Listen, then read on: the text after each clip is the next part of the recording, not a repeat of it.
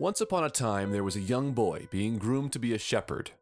The older shepherds took him to a field where he was supposed to watch a field of sheep, and they said, if a wolf comes by, shout wolf and we'll come running.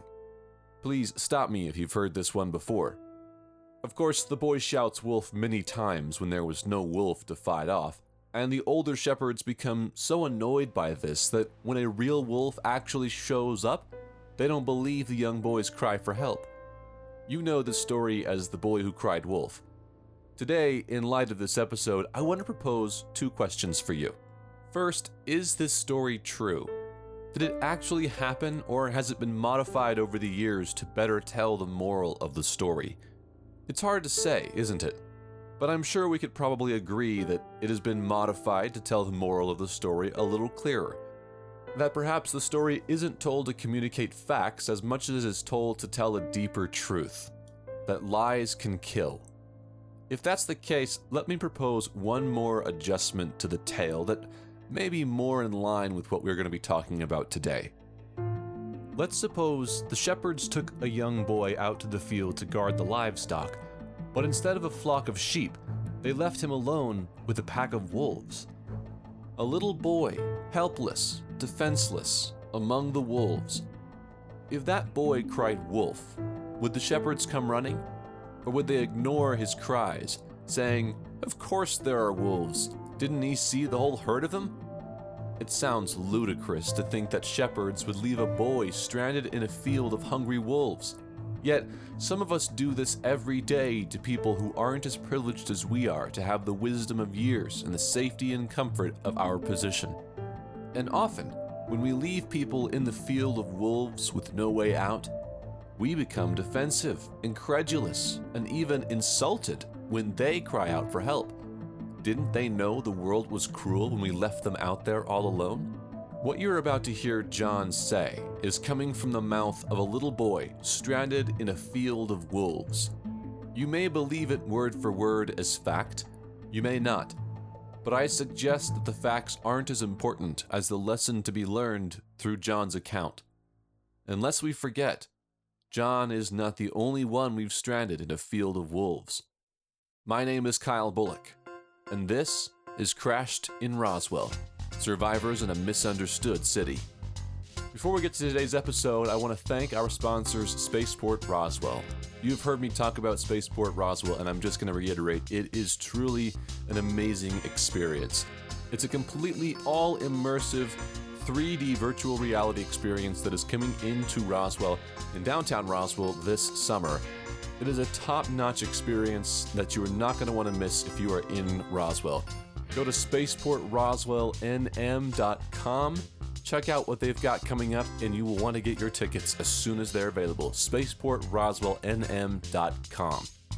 I also want to remind you that much of the show is able to be produced and shared with the world through our online store. Go to crashedinroswell.com and you can check out our store where we have original Crashed in Roswell merchandise, t-shirts, face masks, mugs, you name it.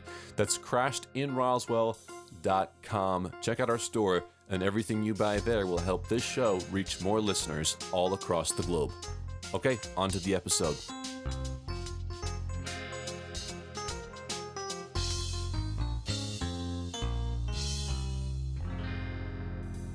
Hi, you've reached Kyle's phone. I'm not currently available, but if you'll leave your name and number, I'll get back to you as soon as I can. Kyle, listen, it's John. I found some boxes, stuff I wanted to show you. Thought you might be interested in. A little bit about some history, Roswell history. Give me a call back. This call came several weeks after John and I first met.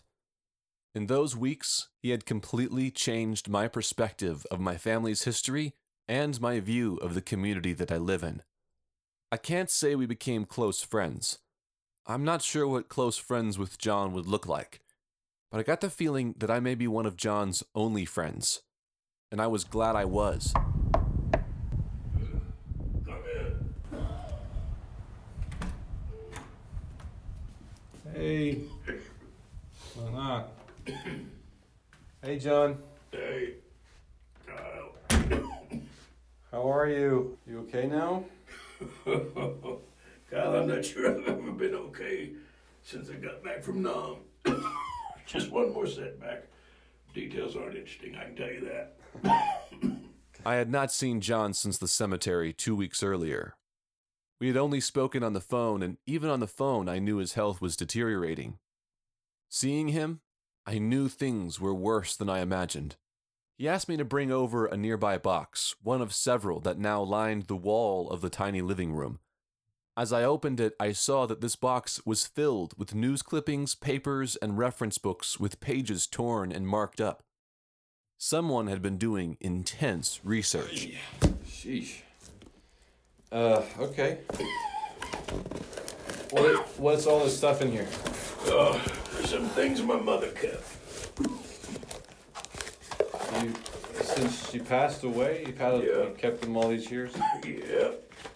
Why did your mother keep this stuff? Is this keepsakes or what? I'm not sure. I guess she just wanted to keep some things, a reminder of what really happened. Whoa.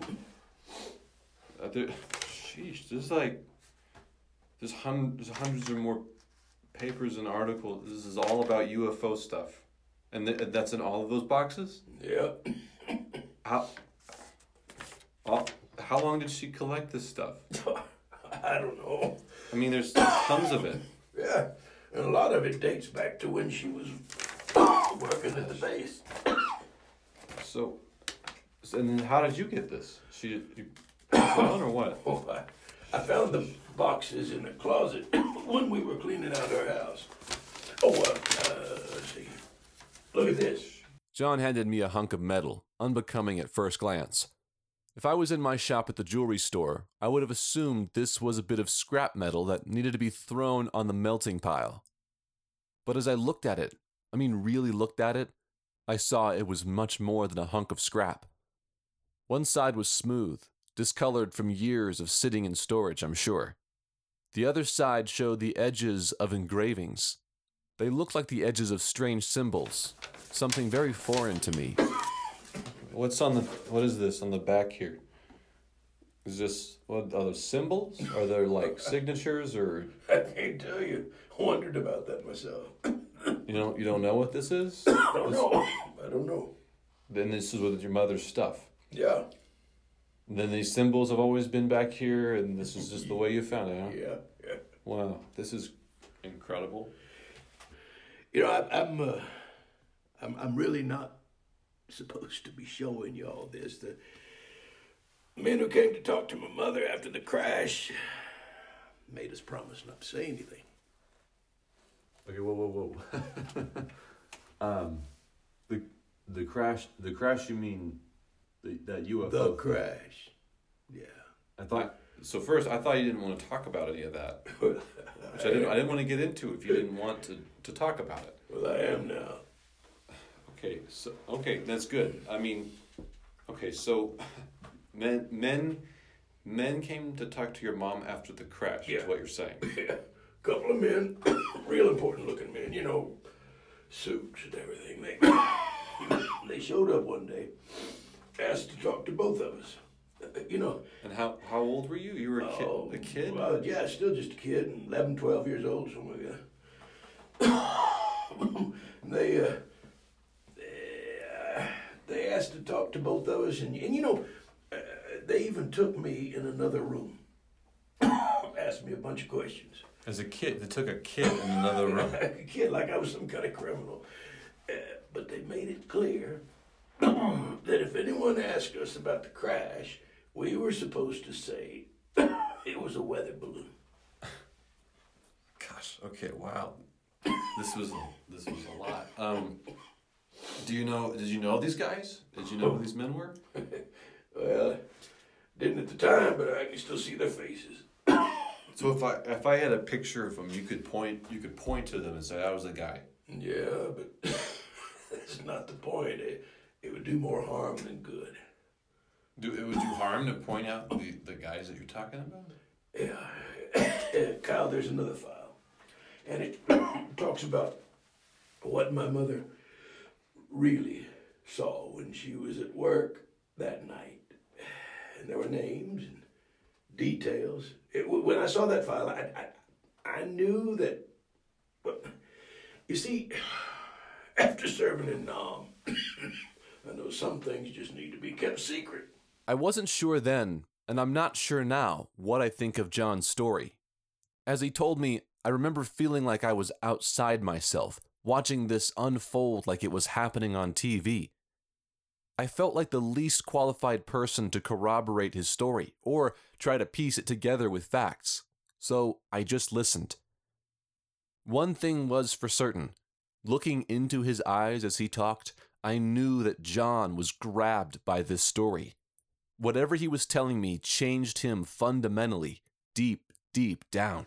A file about the UFO crash or things she saw there. What you're saying, okay, here is what you know. If that's out there, this is something that could hold leaders at that time accountable to that. Like a kid should never be put through that. John, this was decades ago. These guys can't still be around, right? Oh, Kyle. What's the? I don't understand. Let me show you something. Here it is. I picked up this little magazine at the store last week. Now look at the headline right here. Yeah. This is what happens when people start talking about the crash. Even people who know something. John, that's just a tabloid. That's the stuff that yeah. That's grocery store garbage, right? But it's just like Nam all over again. You become a character, and people make fun of you. You know, they're even making fun of you, or they get mad at you. One of the two. And the people that were involved in what happened back then, they've all faced their fate. Deeds have been done. Let the dead rest. John, I'm sorry. This is a lot to process at one time, and so just, I guess, bear with me. So, this file that your mom had wherever it is, you're just saying you're going to keep that sealed up. You don't want to share it with anybody. That's right. You don't even want to share it with me. No. What about when you're gone? Like, are you going to pass it on to somebody? I don't know. I don't have anybody to pass it on to. I don't know, destroy it. That was hard to hear. That whatever it was he was hanging on to might just be destroyed or tossed away for the sake of whatever greater good John felt he was doing. As hard as that was to hear, what I heard next was even harder. Thank you. Thank you for showing me all of this. What you're saying. All of this is huge, right? And I get the sense you do know that. Yeah. Oh, by the way, you can keep this. No. You don't need to. No, you don't need to do that. Kind of memories that keeps bringing back. I just assume you take it, and I never see it again. Memory, like. What memories are you talking about? Well, you see that was the reason those men came to the house. That piece of metal? Yeah. No, one day, when my mother was at work, I was just looking around, snooping around the house. I found it. It was in one of her drawers. I didn't know what to make of it. It sure was different, so I took it. I figured my friend Jimmy would like to see it. It's a childhood friend of yours. Yeah. So you actually showed it to him? Yeah. And he thought it was something else. Writing on it like it was from outer space, I guess. And that was when it started. He started calling me Alien Kid. It was just a joke at first, but he kept doing it and kept calling me Alien Kid. Really? That's where the nickname came from. Yeah. And turns out Jimmy's dad was one of the higher ups at the base. When he heard Jimmy talking about the Alien Kid, He sure found out pretty quick who he was talking about. Wasn't too long after that, those men showed up. Well, they told me that one of my friends had seen me with it. They said we didn't have a right to it and accused my mother of taking it, and it was a mess. What did your mother... Are they accusing your mother? I mean, what did she do about that? Yeah, she did her best to convince the men we didn't have anything like that in the house. And we didn't. I hid it in a secret place. It wasn't nowhere in the house. So they just talked to you and they left. So they left. Yeah. They talked to us real strong, and then they left. And then my mother talked to me real strong. My mother and me, we didn't talk much after that. Oh, I gave that thing back to her. I wanted to forget about it. After those men came, I just wanted to forget about it. Pretty much the same thing today. I just want to forget about it so you can have it. Now that nickname, Alien Kid, kind of stuck with me. Especially when Hank heard about it, and then your granddad. No, then that's when he put it on the back of the photo because of that. Yeah, they didn't have any idea what was going on. It was just a joke to them. And my mother, I don't think she was ever able to forget what she saw. Every time she looked at me, I guess I reminded her of it. I guess that's why I went off to Nam. When I got back, maybe I understood her a little better, because there were things that reminded me of what I didn't want to be reminded of. Things in Nam that you didn't want to Yeah, you know, some kid crying in the street, and I think about those kids I heard crying back there. I don't exactly know, Kyle. I don't exactly know what my mom saw. But I do know what I saw. And I never want to see it again. There were a lot of years that got taken from us. You can't get them back. So, yeah, you keep that thing. What? Okay. I will. Yep. Well, that's it. That's what I wanted to show you. And I'm glad you did. So thank you. I wanted to be careful not to push you on these things, because I really wanted to know about you, but I just wanted to ask, sitting here, why are you showing this stuff to me now? Well, you were the first person I felt comfortable enough to show it to. You haven't shown this to anybody else? No, nobody. Now, maybe it's your family, I don't know. Maybe it's because you went out of your way to treat me like a human being. I appreciate that, Kyle. I appreciate you, John. Yeah. There it all was. The nickname, the secrets, the connection to my family, all of it came full circle. When I left that day, I tried my best to piece together what I had just heard, to make sense of it. I still am trying to make sense of it, but this much I do know. If what John had told me was true, if even half of it was true, then he had been living the last 70 years in service to his country, his community, and his family, knowing these hurtful, painful memories of his past. And he had quietly sat on them, tight-lipped, so that he could spare the country from more hurt. John's life was nothing short of tragic. His father, I discovered, died young of liver failure from drinking too much. His brother died in a motorcycle accident. His mother was shrugged off by her very country and desperately lived to raise a family on her own in spite of that.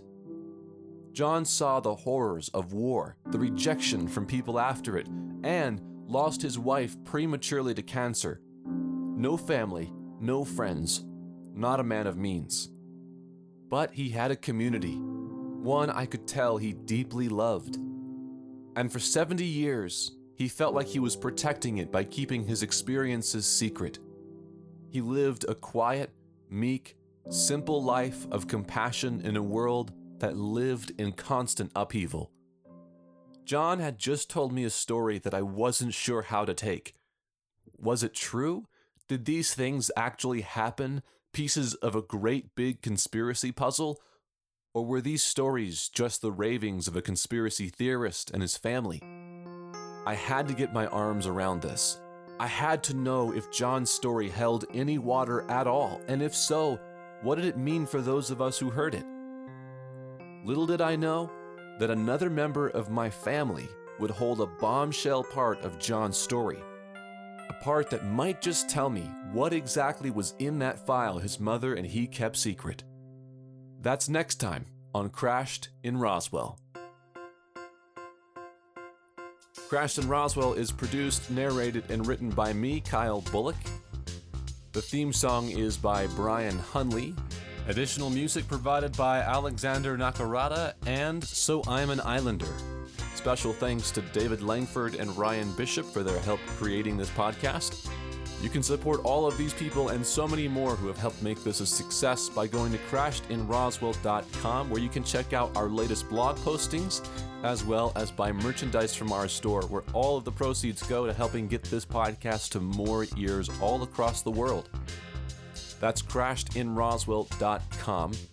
You can also find us on Facebook or on Twitter at crashedinroswell, crashed the letter in Roswell, where you will see updates to the show, information about each episode, and you'll see some extra content that you would not see other places.